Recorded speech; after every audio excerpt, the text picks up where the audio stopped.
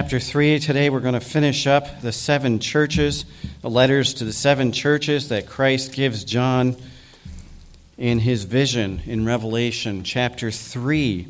So we're at the end of Revelation chapter 3 now.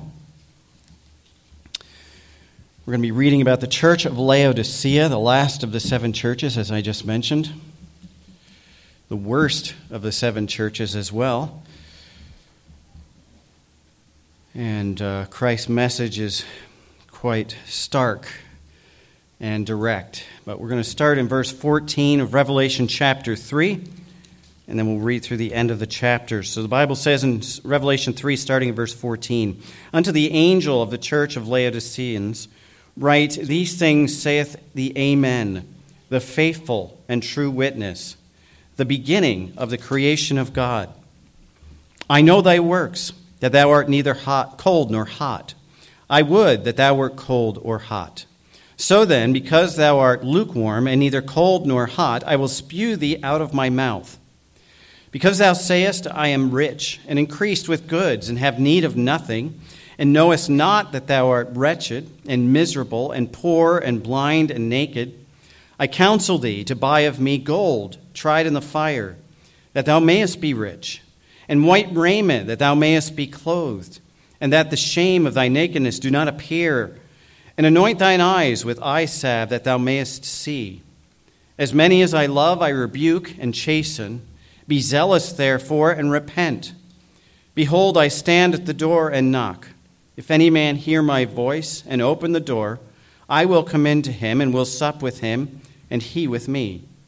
To him that overcometh will I grant to sit with me in my throne, even as I also overcame and am set down with my Father in his throne.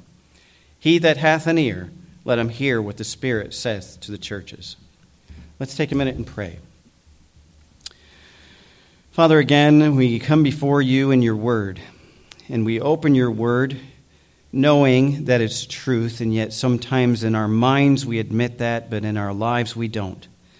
So, Lord, as your word goes forth today, may it have power to change us, to challenge us, and to convict us. Lord, we need the conviction of your word, and we need the truth to guide us in our lives. So just open our minds today. Help us to understand. Lord, let your Spirit do his work in us. Help us not to be fighting against him, but to submit ourselves to his will. Lord, we thank you that we have this opportunity to use your word to help us to understand life, the things that you've called us to. And so as I proclaim this, Lord, you know I'm weak. You know I'm limited in wisdom, and so I need your help. I need your strength. I need your Spirit to give me the words to say. Just fill me with your Spirit. May you be glorified. May your work be proclaimed, and may your word be proclaimed, and may your work be done now. And we'll give you the glory and honor for this time. We thank you in Jesus' name. Amen. All right, as I said, we're coming back to finish up the last of the letters to the 7 churches. This is the last of the letters, Laodicea. It's also the worst of the churches that we've looked at. It's written by Christ. And I want you to understand this, and you'll see this, but it's written by Christ to an unregenerate church. And you say, well, how could that be? How can a church be unregenerate? It's a visible church. It's a gathering of people claiming to be part of God's church. And so it's a physical representation. But as Christ looks at them, and you'll see this in this passage, Christ finds no true life. Now, you may say, well, we just saw that in Sardis. They were the dead church.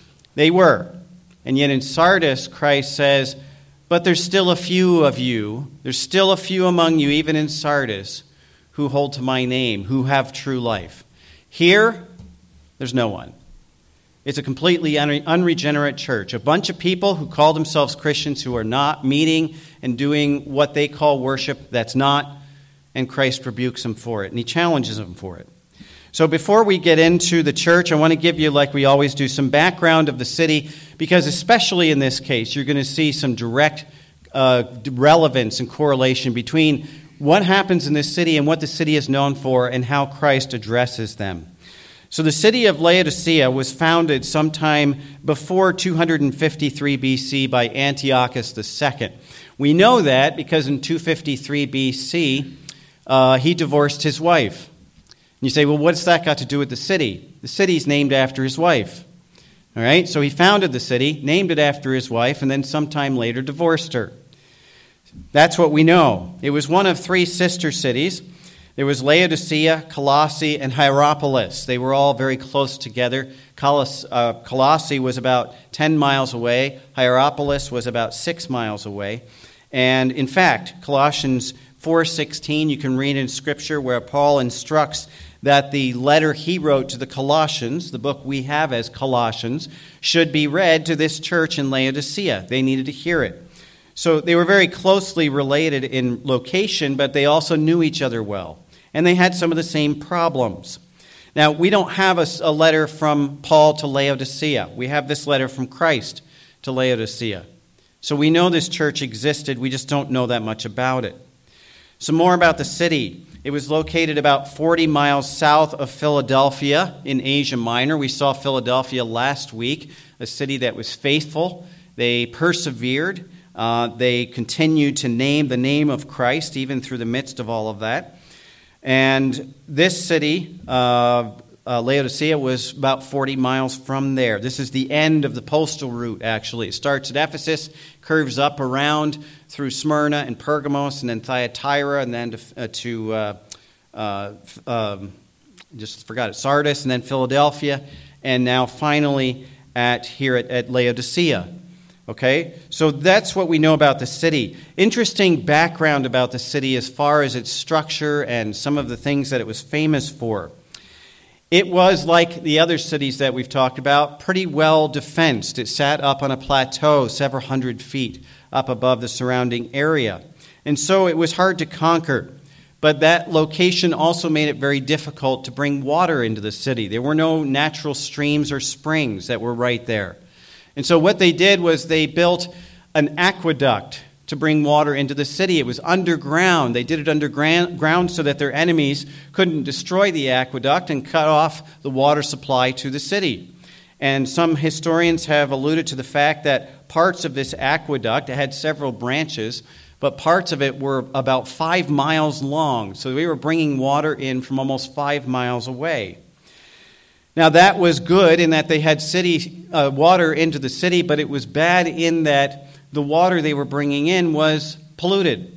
It was contaminated, had a lot of sediment and other impurities in it. And so as the water flowed through this aqueduct, it would deposit these impurities inside these terracotta pipes. And therefore, all the water that flowed over these pipes would pick up these impurities. And by the time the water got into the city, it was nasty. But it was water. And so they used it. And many people were sick. Now, the fact that many people were sick in this city also inspired them. And actually, one of the temples of the gods there, they started a medical school and developed an eye salve that was famous throughout the Roman Empire, was exported all throughout the Roman Empire. Some scholars think the prominence of eye problems may have been related to the impure water. They don't know. But anyway, they had developed this eye salve. So they have this water. They have a polluted source of water. But it's also a very wealthy center of commerce because it sits right at a major intersection of a highway that runs east-west and north and south. 2 highways intersect. That city sits right in the middle of it. So it became a major center of commerce and a very strategic banking center. There were a lot of banking strategies and revolutions that were accomplished here in the city of Laodicea, which also made it very rich. It was probably one of the richest of all the cities that we've seen. Even though it wasn't the biggest, it was the richest. In fact, we've talked about some of these cities being destroyed by earthquakes. And in 60 A.D., there was a massive earthquake that destroyed many of these cities that we've already discussed. Rome came in and helped these cities rebuild. In fact, we've seen in several of them where they set up a temple to Tiberius, the emperor, because of his help in rebuilding the city. Laodicea was so rich, they basically told Rome, we don't need your help. We've got enough money to rebuild ourselves. And they did. They didn't need outside help. So they had that much affluence and prosperity in the city. It's also known that there was a large population of very wealthy Jews who lived there. And it just goes toward, again, we've seen in two of the cities, Christ talking about the synagogue of Satan and how the Jews persecuted the church. We have the same situation here in Laodicea. I've already mentioned the medical center and the eye salve. So that's the background that we have of the city of Laodicea. Now, as far as the church is concerned in this city, there's nothing in Scripture that tells us much about it. In Colossians, as I just mentioned, it tells that Paul says that the letter to Colossae should be read in the church at Laodicea, and likewise, the letter to Laodicea should be read in Colossae. Paul never was there personally that we know of. His co-laborer, Epaphras, founded the nearby church at Colossae. Again, that was a sister city, so it's very possible that Epaphras had a very large influence in helping this church to get founded and continue on in its history. But that's all we know. There's nothing else we really know about this church of Laodicea except what Christ writes here. And so that's what we're going to focus on. But I gave you the background and I gave you a little bit of history about the city because all of that comes into play when you look at this letter that Christ wrote. And we're going to see that. So first we have this introduction of Christ to this church at Laodicea.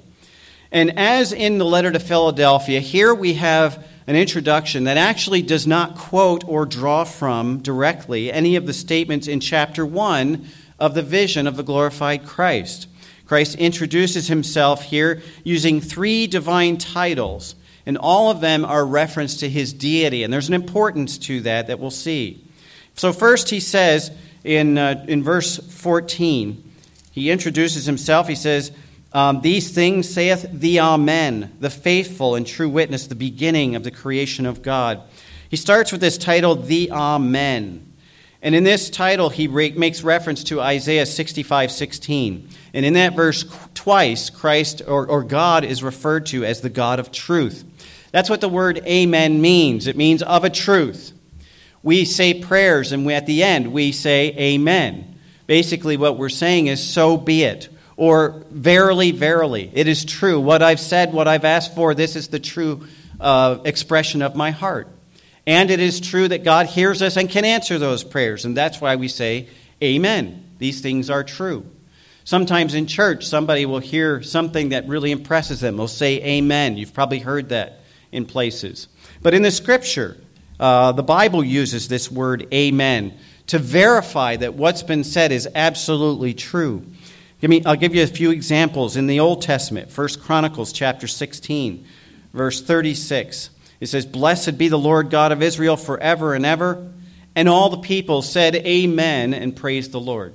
They were agreeing. They were saying, so be it. Yes, this is true, that God is blessed, and he should be our God forever and ever.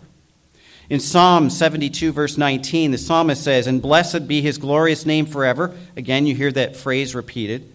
And let the whole earth be filled with his glory. Amen and amen. That is the purpose for why God put us on this earth, is for him to show his glory through us. The earth is not just a habitation place for us. It is to demonstrate the glory of God. Psalm 19 tells us that about the stars. The heavens declare the glory of God. The firmament showeth his handiwork. So it's all about his glory. And in the end of that Psalm 72, verse 19, the psalmist says, Amen and amen. Absolutely, it is true. In Romans chapter 16, we go to the New Testament, and Paul writes, To the only wise God through Jesus Christ, to whom be glory forever. Amen. And he closes that book with that phrase, Amen. You see that through a lot of the New Testament epistles. They're closed with this idea, or this word, Amen. And it's basically saying, yes, it is true. In the Gospels, especially in the book of John, we're studying John in Sunday school, but you see when Christ talks about something he wants to impress people of the truth of something, he'll start by saying, verily, verily. And John records this several times in the Gospel of John. That's the same thing. Christ is saying, it is true, now listen. So that's the truth of amen. And so when Christ refers to himself as the amen, he's not just saying, I am amen. He says, I am the amen, the absolute truth of God. And the truth of God is embodied in him. It's just not that he is true, but that he is the truth. He represents the truth in his person and character. And he needs to say that for this church. In him, all the promises of God are fulfilled and guaranteed. In him, the very essence of God is fulfilled and personified. And truth is the standard of that. In 2 Corinthians 1:20, Paul writes, for all the promises of God in him are yea, and in him amen, unto the glory of God by us. See, Jesus Christ is the guarantee that everything God said is true. Now, we can just look at God and in his nature, because he is God, we just assume and we automatically accept that everything he says is going to be true. Jesus Christ is the guarantee of that. He is the personification of that. And so that's why he introduces himself by saying at first, I am the amen. In the second phrase, he says, the faithful and true witness. And this title explains or elucidates a little bit more on the first title. First he says, I am the amen. Then he says, I'm the faithful and true witness. So it's not only his person and his work that embody the truth of God, but Jesus Christ is absolutely true in everything he says. The Word of God is true. Now in John 1, as we're studying in Sunday school, it begins by talking about Jesus Christ as the Word. The Word was made flesh, talking about him coming to earth as a man. It says, in the beginning was the Word. That's Jesus Christ.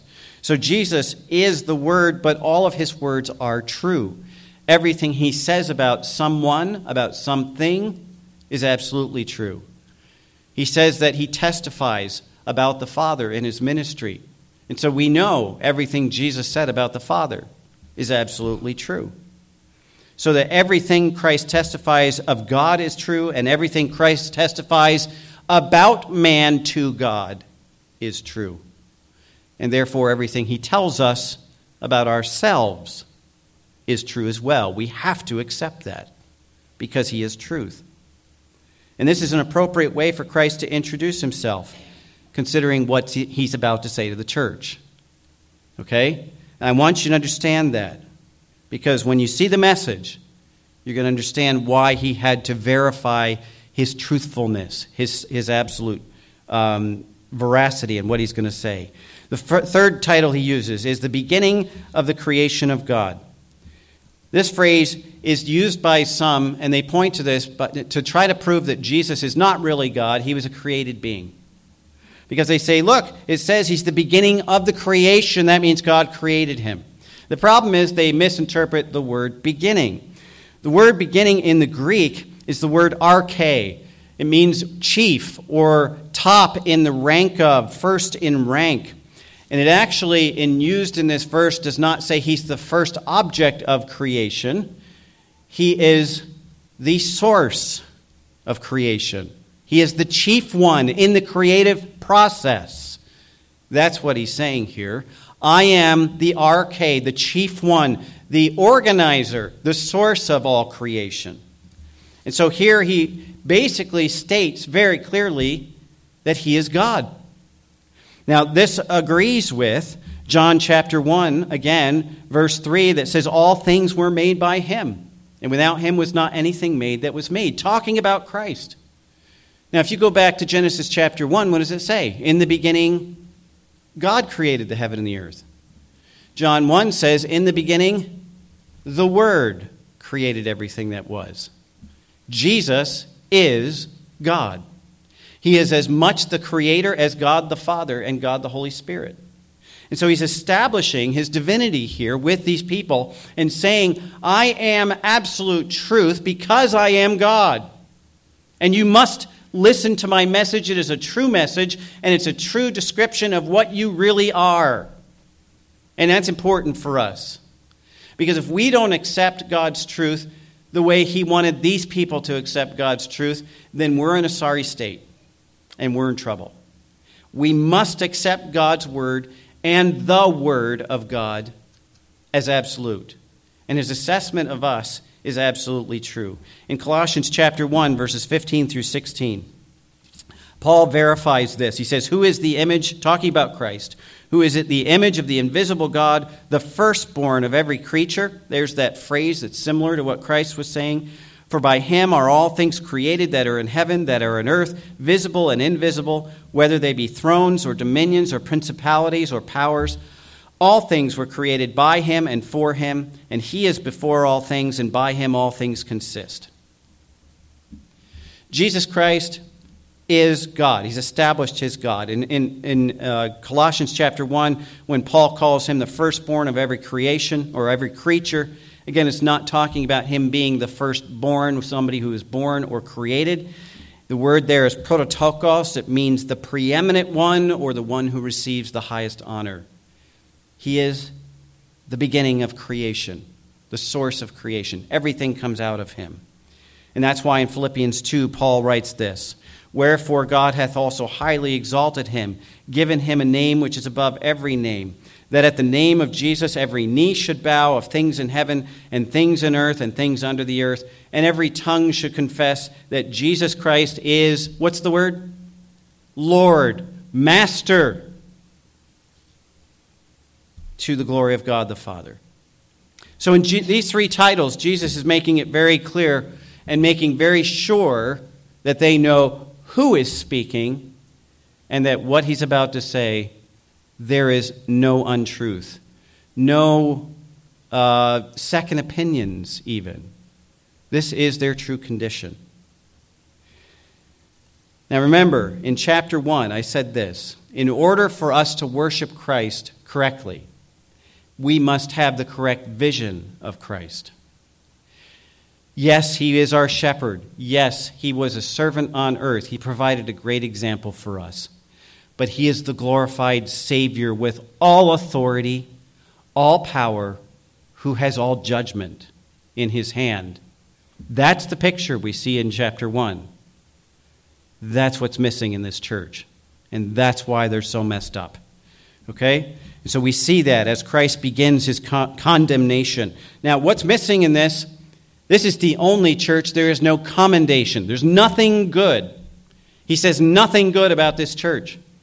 He starts the same as he started the other churches. In verse 15, he says, and I know thy works. In other words, the all-seeing, piercing eyes, remember those blazing eyes in the vision of Christ? They pierce through everything. Nothing can be hidden from him. I know your works. He says, I see what you are. It's not the outward actions that can deceive me into seeing something other than what you are. He says, I know you. I know your works. And then look how he describes them. That thou art neither cold nor hot. I would that thou wert cold or hot. So then, because thou art lukewarm and neither cold nor hot, I will spew thee out of my mouth. He says, you're not hot, you're not cold, you're lukewarm, and I'm going to spit you out. Now, the word spew there literally means vomit. Okay? It means to vomit out of his mouth. That's what Christ is saying. Now, we have this picture, and you probably all have experienced drinking something some water that maybe isn't the best tasting, and then it's not cold or hot, it's just kind of lukewarm, and you're like, Okay? I'm going to relate to you probably one of the worst memories of my childhood. When I was sick as a young kid, my mother gave me, I have no idea what it was, okay? It was supposed to make you vomit. It was to break up congestion. I don't know, but it was to make you vomit out whatever was making you sick. But I remember it was lukewarm, it tasted nasty, and it did the job, okay? I didn't like it. It was disgusting. And that's exactly how Jesus is describing this church.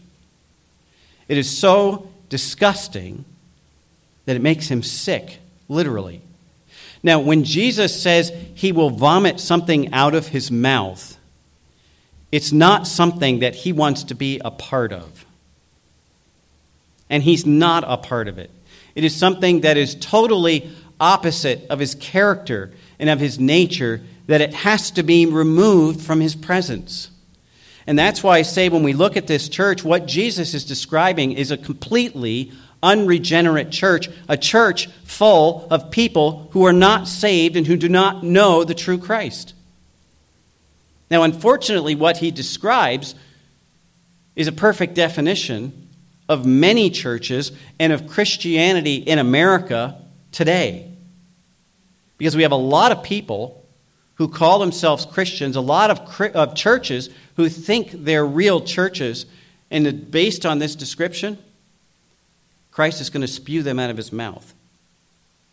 Now, I want to look at this phrase, hot or cold, because there's two ways you can look at this. And I'm going to relate it to what we see in Laodicea and the surrounding area. Remember, Christ is giving them examples and using examples of things that they're familiar with.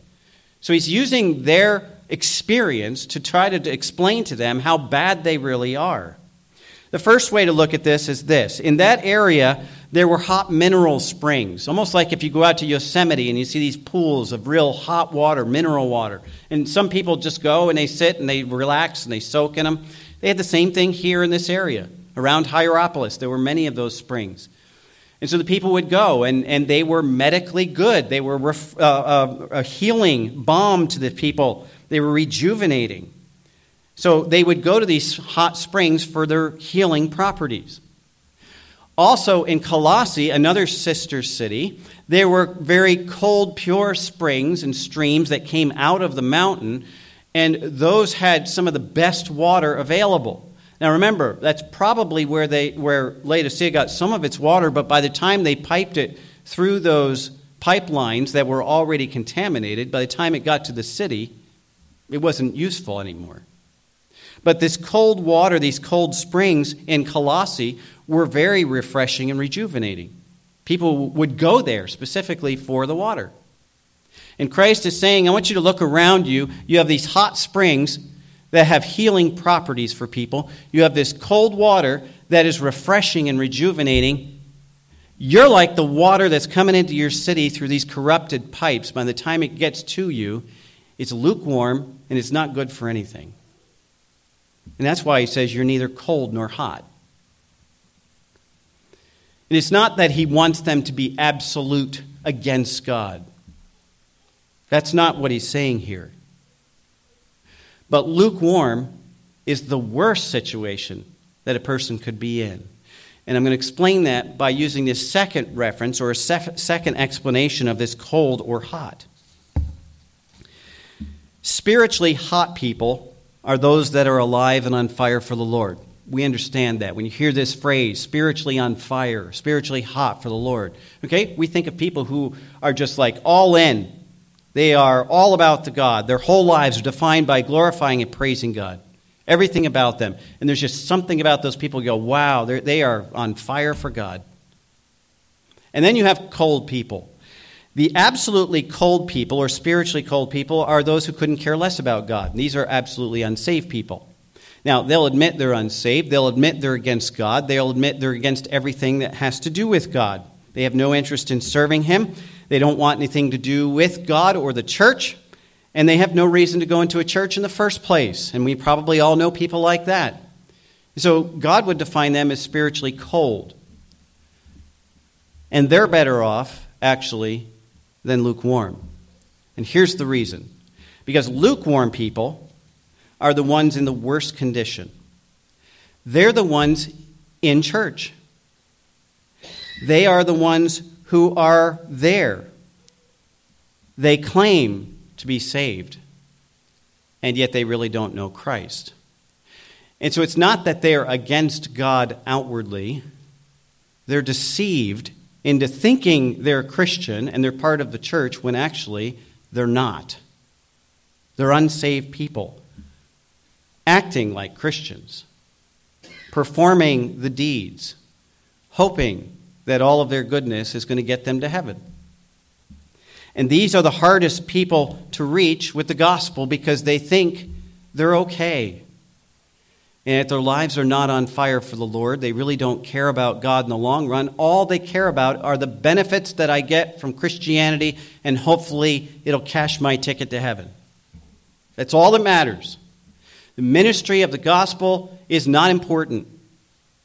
Helping and encouraging people in the Word of God is not important. What's important is I show up on Sunday, I do my duty during the rest of the week, and I get to enjoy my life after that. It's all about me. In 2 Timothy chapter 3, verse 5, the Apostle Paul describes these kinds of people as having a form of godliness but denying the power thereof.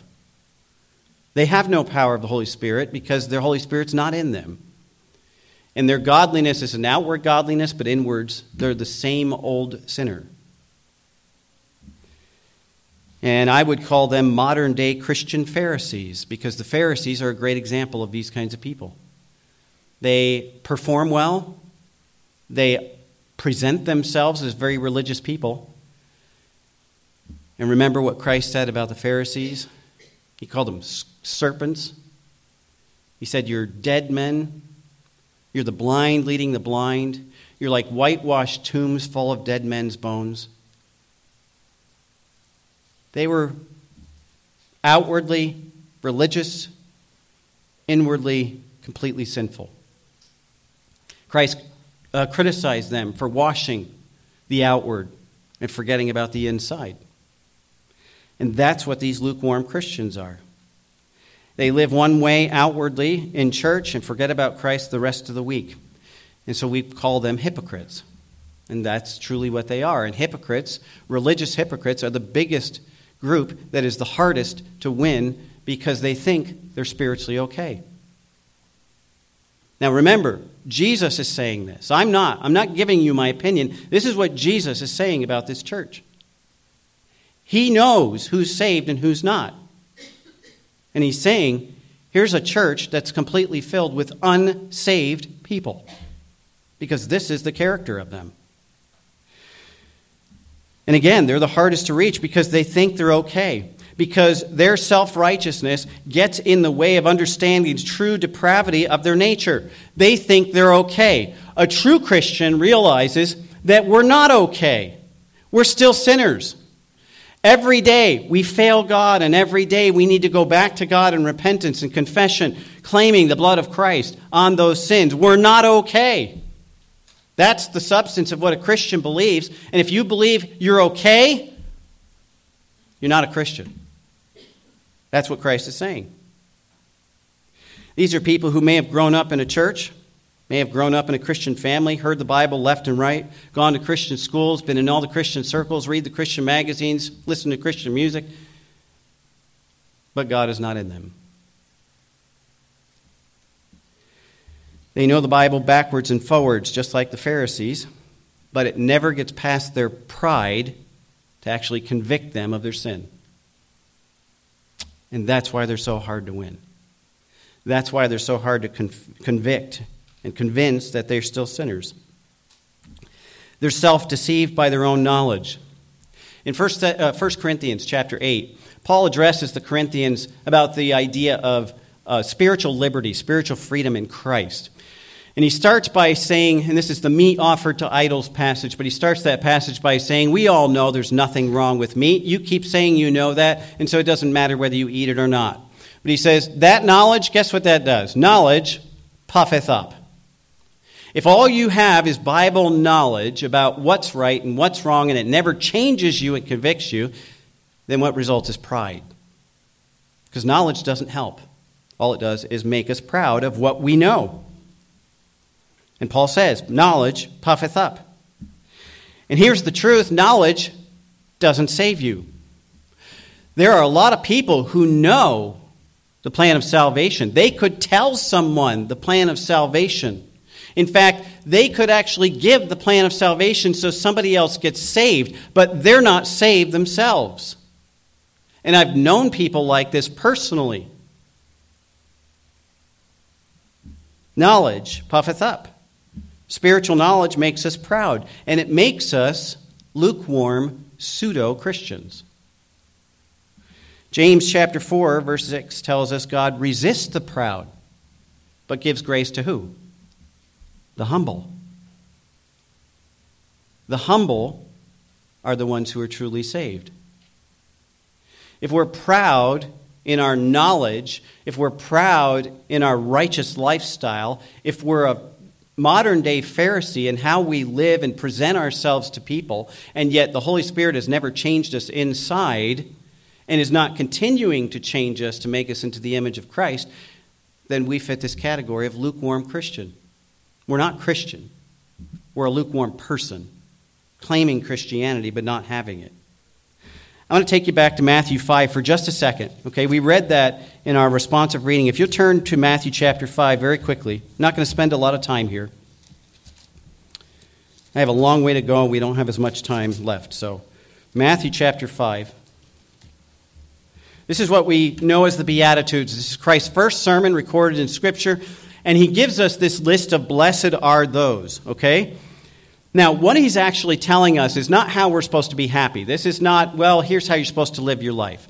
Most people will look at this and say, well, this is how Christ wants us to live our life.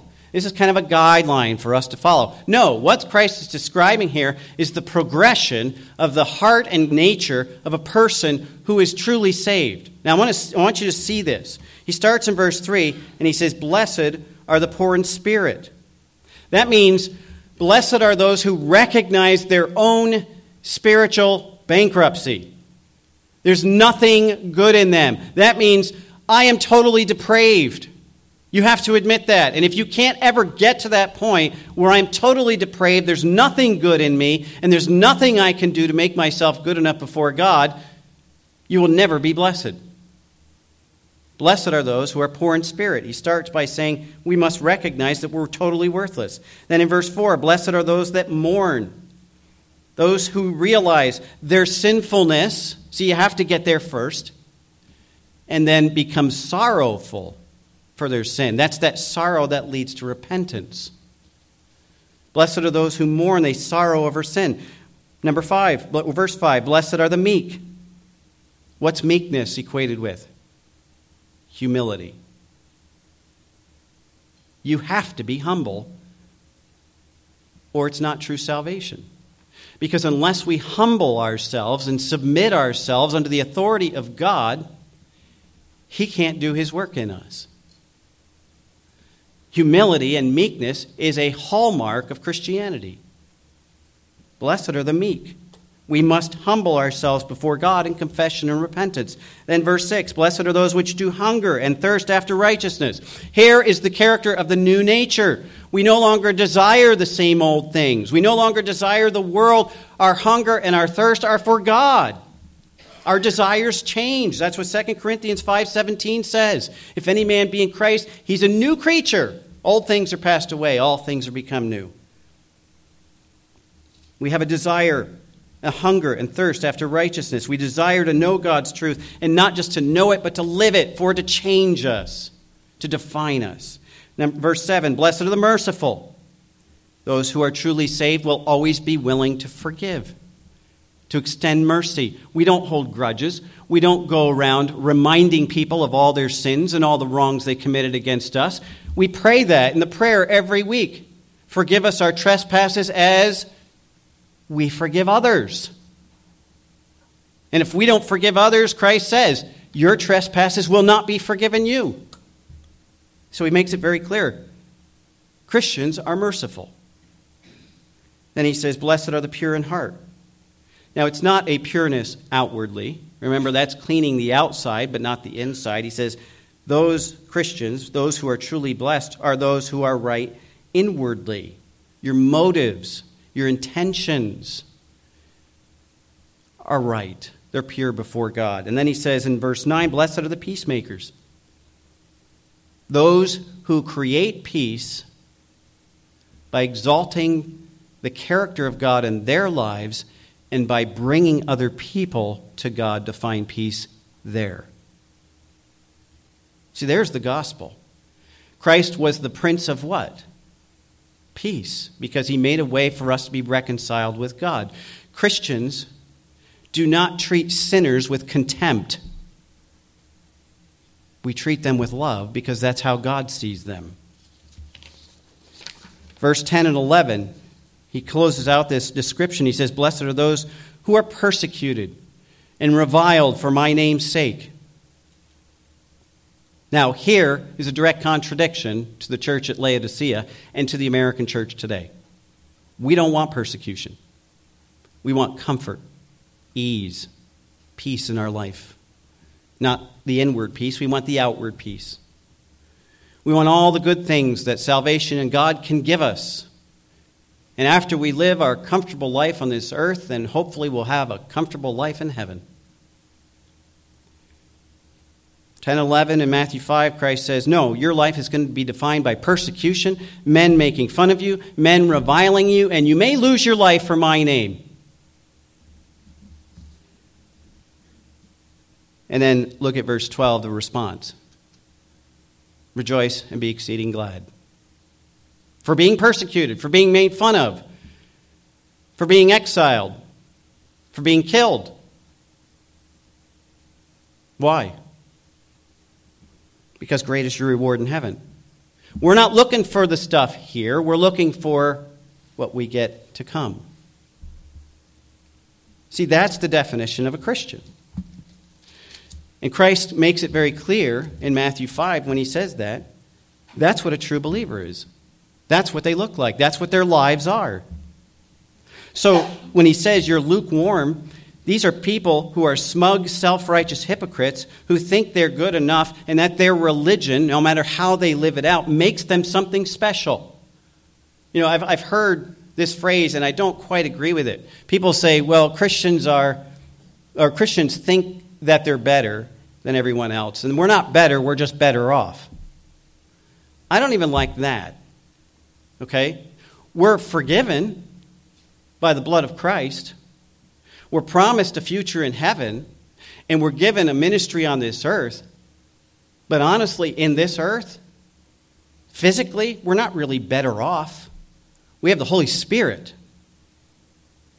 That's what gives us hope. So if you want to, I guess, define it that way, yeah, we're better off in that we have hope for the future because we know this life isn't all there is. And we want to help as many people get to the future as possible because that's where the real hope is. Lukewarm people look down on others, criticize, condemn them for not meeting up to their own standards. We talk about legalism. This is where it comes from. People who call themselves Christians who are not. They set standards for everybody else and then condemn and criticize them, and half the time the people have no idea that the standard even existed until they tell them that you broke it, right? I mean, how many of us have been subject to that? You're condemning me. I didn't even know that was supposed to be that way. And especially for new Christians, I mean, I grew up in churches and circles like this, and I saw it happen. And unfortunately, this kind of church will shoot its wounded because it damages their reputation. The Bible says we're supposed to restore each other in love. A lukewarm church is all about themselves. And so Christ says, because you're lukewarm, I'm going to spew you out of my mouth. I'm going to vomit you out of my mouth. It's a total rejection by Christ, so they can't be saved. Verse 17 in Revelation 3, he goes on, he says, because thou sayest, I'm rich and increase with goods and have need of nothing, and knowest not that thou art wretched and miserable and poor and blind and naked. The people in this church thought that because the church reflected the outward prosperity of the city, that was God's blessing in their lives. Now, that's nothing more than the result of a prosperity gospel, okay? And that is a false gospel, folks. If people will tell you, well, because you're saved, God wants you to be comfortable. God wants you to be rich. God wants you to be healthy. That is the message of the prosperity gospel. It is a false gospel. We just saw Christ define Christianity as those who are persecuted, those who are reviled by the world. If we're friends with Christ, we are enemies of the world. If we're friends with the world, we will be enemies of God, the Bible tells us. And here he says, here's your condition. Here's what you claim. You say, I'm rich, I'm increased with goods, and I have need of nothing. Now, I don't know what phrase in the Bible describes the American church more than that right there. We are rich, we are increased with goods, and we have need of nothing. Not even God. I got it, God. I'm good. Have a good day. And that's why we never go to him. That's why our prayer life suffers so much. if we do it at all. I have everything I need. I know enough Bible. I go to church every week. I'm good. I don't need anything else. And so the church reflects this outward prosperity, and the people looked at that and said, hey, we're good. God's blessing us. Look at all the money we got. Look at all the people that are coming. God's blessing us. But Christ says all that does is make them blind to their true spiritual condition. Good health, wealth, earthly prosperity, comfort, those are not signs that you are all right with God. That is not necessarily God's blessing. It may be the results of human effort to accumulate wealth. Look how many unsaved people there are that are millionaires and billionaires in this world. That doesn't mean God blessed them. It means God allowed them to accumulate the wealth, the riches of this world, because they weren't seeking the riches of Christ. And it's funny, when you look at that list, health, wealth, friends, status, all of that prosperity stuff, those are the things the world seeks anyway. And as a Christian, I thought we were supposed to be new creatures, new desires, new wants, new goals. So why are we still looking for all the stuff the world looks for? And why would God just reward us with all the stuff the world wants in the first place? That's not where spiritual wealth is found.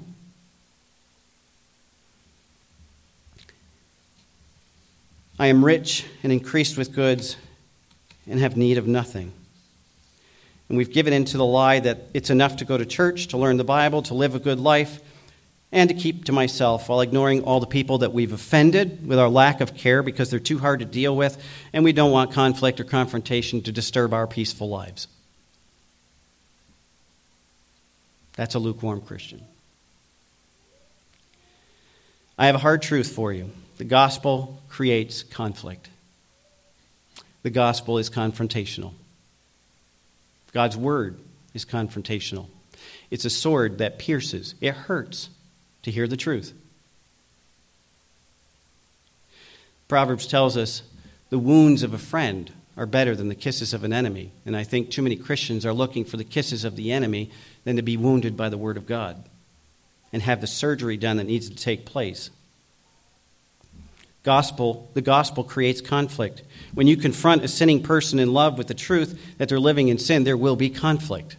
You can't avoid it.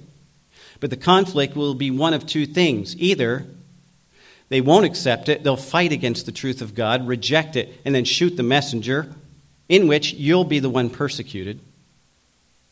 Or the conflict will be internally for them, and they'll have to submit to the truth of God in their lives and repent. And then peace comes. But the gospel creates conflict. But we're too lazy and comfortable to try to win people for Christ.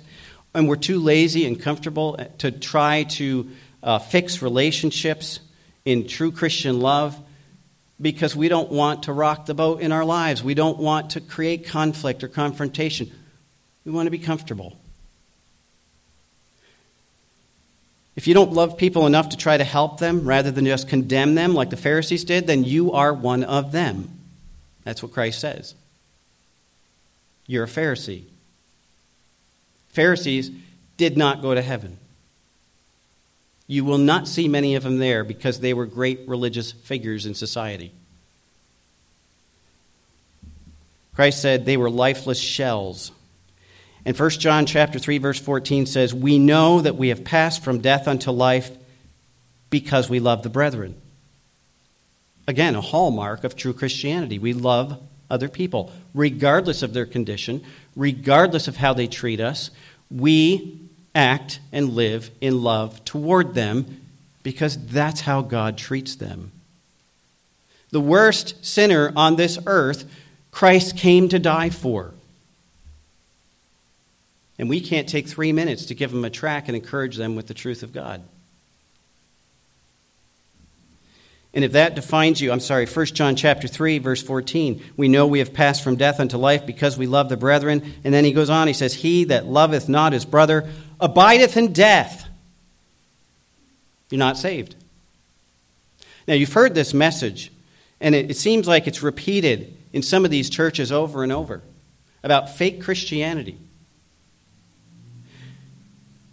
And it's like, I told my wife the other day, I feel like sometimes I'm preaching the same message all through the book of Revelation. That's the message. That's the message of the whole Bible. And the message is most important to those people who are lost, especially those people who think they're on their way to heaven and are not. And that's why Christ is trying to press this issue. So if we don't love the brethren, and if that defines you, that means you're not saved. That's what the Bible says. That's not my assessment. I'm not saying that. That's what God says about you. Remember, that's why Christ said, I am God, I am always truth, and what I say is the truth. And so here is the truth about you. And he tells this church, you're not saved. In Proverbs 14:4, this is one of my favorite proverbs. It says, where no oxen are, the crib is clean, but much increase is by the strength of the ox. Okay, if you are, and I want you to picture this, okay? Think about your house. Well, maybe some of you don't want to think about your house right now, okay? It's probably not in the best condition of company or whatever. All right, but think of your house in the best pristine condition it can be, okay? And that's your goal. I would love to have that all the time. Maintain that. And then I come to you and say, hey, I've got a pet ox. I know you don't have a barn, but would you let him just stay in your living room for a few hours? Any volunteers? Okay, obviously not. We're like, bring him in my living room? What, are you crazy? Imagine the state of your living room after a few hours with an ox living there. The proverb says, where no oxen are, the crib is clean. The crib is the feeding trough. In other words, if you want to keep your life peaceful and not messy and perfect, then don't ever deal with people. One pastor put it this way, my ministry, my church would be perfect if it weren't for all those people in it. The point is, God has brought us to this earth. God has saved us for the purpose of working and ministering to messy people. And if we're not willing to let our lives get a little messed up and have some inconvenience and discomfort in our lives, then all we care about is ourselves. And John says, you abide in death. There's no life there. And Christ goes on at the end of that and he says, you are wretched, miserable, poor, blind, and naked. They're wretched sinners, but they will not admit it. They think they're good. They are miserable in their lives because although they may have comfort and prosperity, they lack Christ and the power of the Holy Spirit. They're miserable people. I tell people the most miserable people I've ever met are people who have so much of God they can't be happy with the world, and they have so much of the world they can't be happy with God. And they want everything on both sides, and they get nothing of either. You can't have it that way. You're either all on God's side and take what he has to offer us, or you're all in the world and take whatever that has to offer us. You can't have both. He says, you're miserable, and then he says, you're poor. They've accumulated earthly riches and have missed the heavenly riches. Remember how rich this city was? The church was probably overflowing with money as well. And Christ says, you're poor. You have nothing. You don't even realize it. And then he says, you're blind. They think physically, we have this great medical center. We're famous for our eye salve to help people see. And Christ says, you're blind. And then he says, you're also naked. Now, one thing I didn't tell you about this city is that one of the products that they were famous for was black wool. It was a very fine black wool. They used to make very expensive clothes and carpets with it, and it was exported throughout the entire region. They were proud of that black wool, and you could distinguish somebody from this area because of their black clothing. And Christ says, you're naked. Doesn't matter how nice your clothes are, you're naked. Look at his command in verse 18. He says, I counsel thee to buy of me gold tried in the fire, that thou mayest be rich, and white raiment, that thou mayest be clothed, and that thy shame of thy nakedness do not appear, and anoint thy eyes with eye salve that thou mayest see. Christ is saying all the things that they were counting on as substance for their spiritual life was fake. There's no value in any of this because they were looking at the church and equating it to the world. And as long as the world prospered and we look like the world, then we're doing well.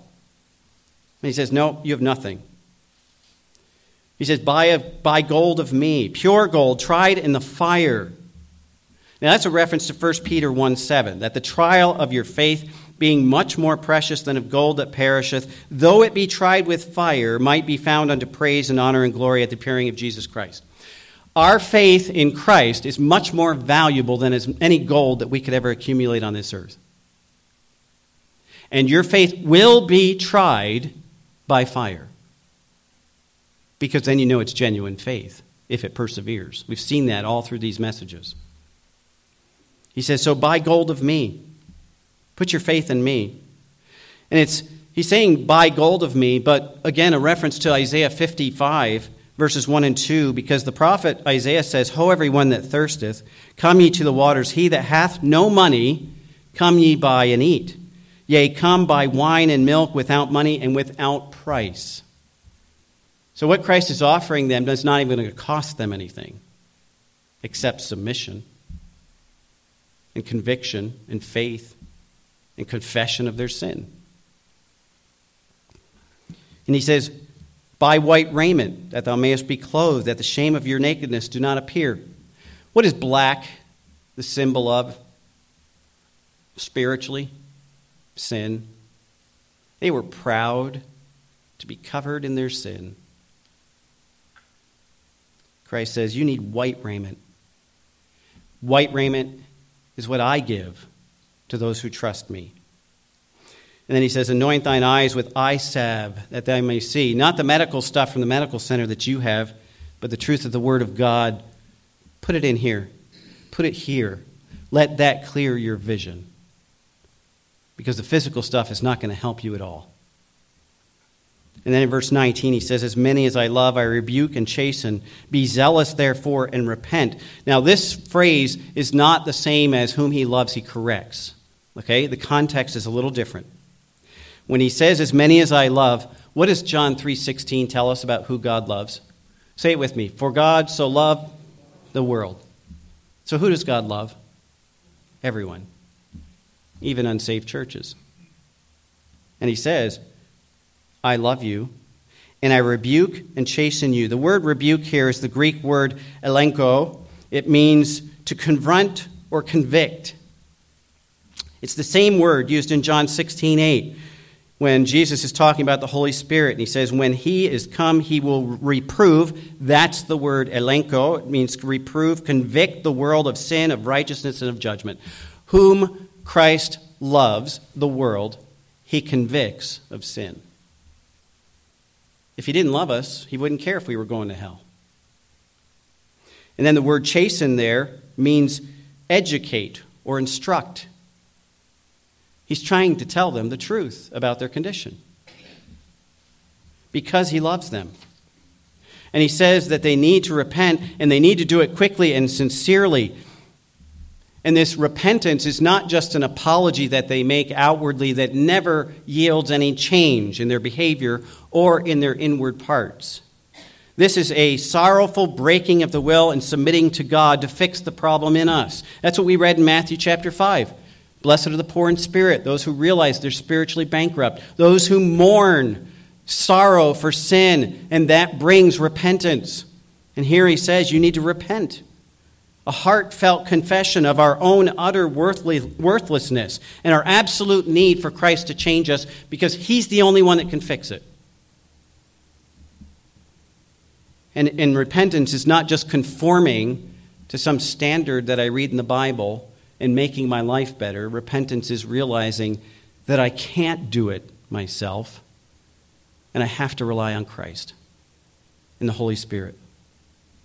Martin Lloyd-Jones describes it like this. Repentance means you realize that you are a guilty, vile sinner in the presence of God, that you deserve the wrath and punishment of God, that you are hell-bound, It means that you begin to realize that this thing called sin is in you, that you long to get rid of it, and that you turn your back on it on every shape and form. That's repentance. You renounce the world, whatever the cost, the world in its mind as well as in its practice, and you deny yourself and take up your cross and follow Christ. That's repentance that Christ is talking about here. And then I want you to look at verse 20. You probably have heard this so many times.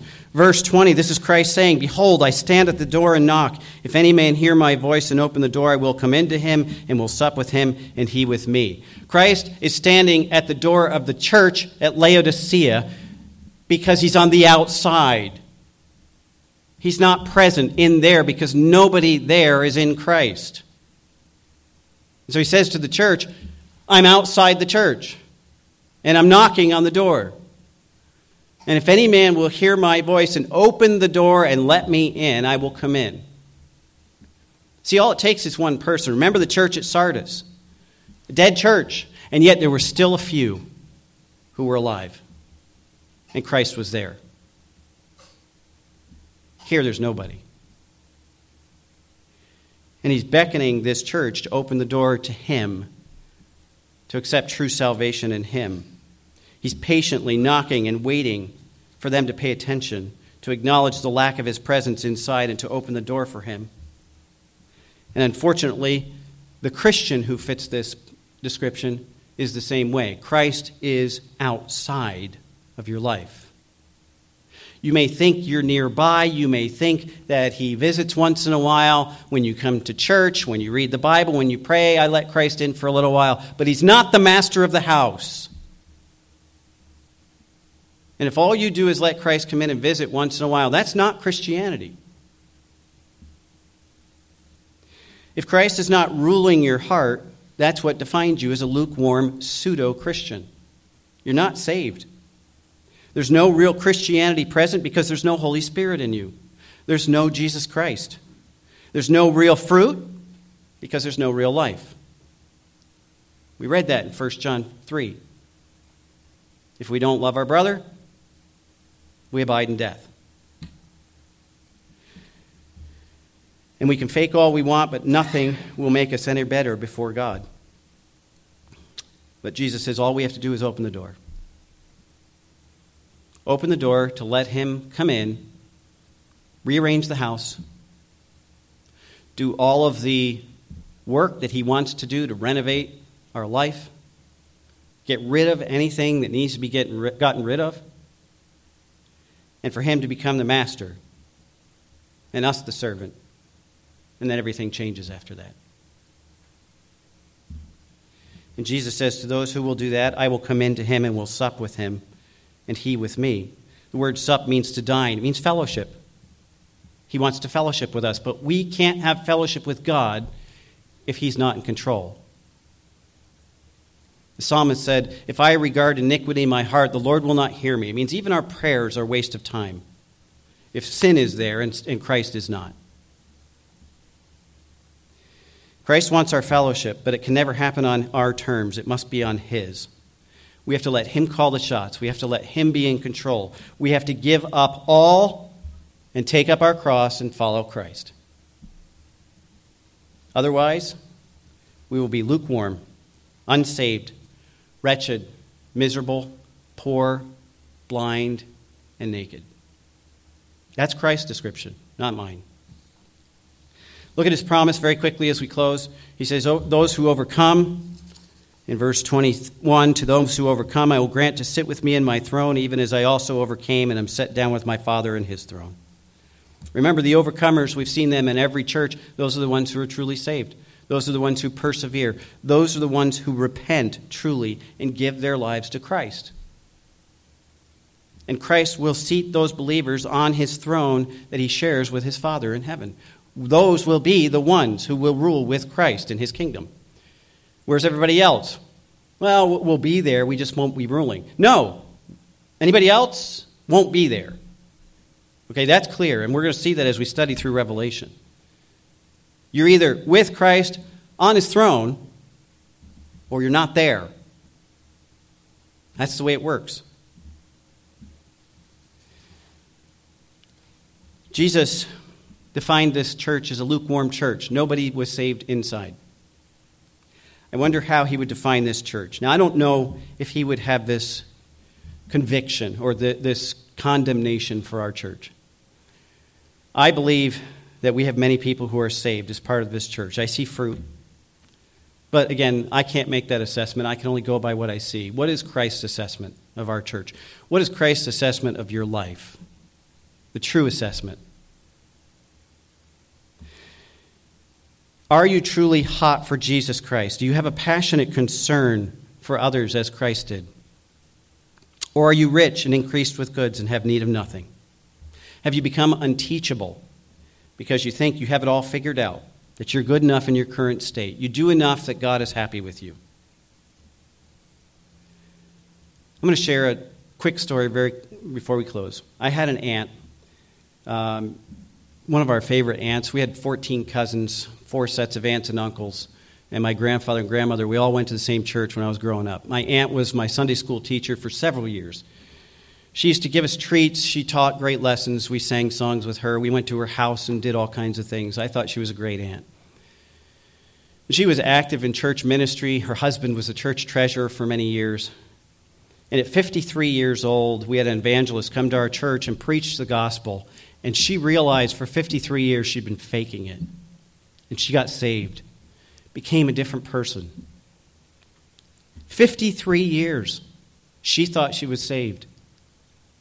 We thought she was saved. Wasn't there. It's easy to do, folks.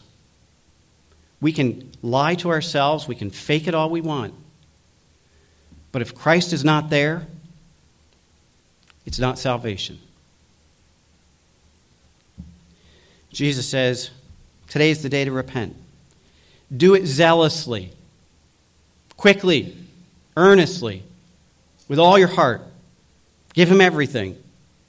Let God teach you to hate sin as he hates it. Let God teach you to love holiness as he loves holiness. Let God give you the true riches that are only found in Christ. To clothe you in the white linen instead of that black garment that you're so proud of. Let God teach you the truth about himself and about yourself. And if we can do that, then we will be overcomers. And that's the only way. We will be given that seat on the throne of Christ with him when he rules in glory. And I hope all of our names are confessed by our Savior before God on the day of that final reckoning. But it's not going to be the names of those who are lukewarm. That's very clear. He that has an ear, let him hear what the Spirit says to the churches. Let's pray. Father, we thank you for your word. It's convicting, and it's hard to hear sometimes because it shakes us at our core. It disrupts our lives in what we think is okay. It challenges our thinking on many levels. And yet we say that it's truth, and so often we ignore the truth of what you're trying to tell us. And so, Lord, I pray that your Spirit would impress upon us the truth of this word, the truth of the message that we've heard today. Lord, convict us in sin because we're all sinful. There are some here who are saved. I don't know them, but you do. And there are some who are faking it, who are those lukewarm people, not truly Christians, that you are knocking at the door. And I pray that you would help them to give in, to open the door to you, and give you control that you want. We thank you again for what you're going to do in our lives, for what you are doing, in the place that you have prepared for us if we just trust you and follow you. We praise you again for your goodness, and we thank you in Jesus' name. Amen. Hymn number 249 is our closing hymn. I chose this hymn because I think the message is perfect of the hymn to go with the message. Christ doesn't want you to get better, to come to him, to fix all the problems before you start living for him.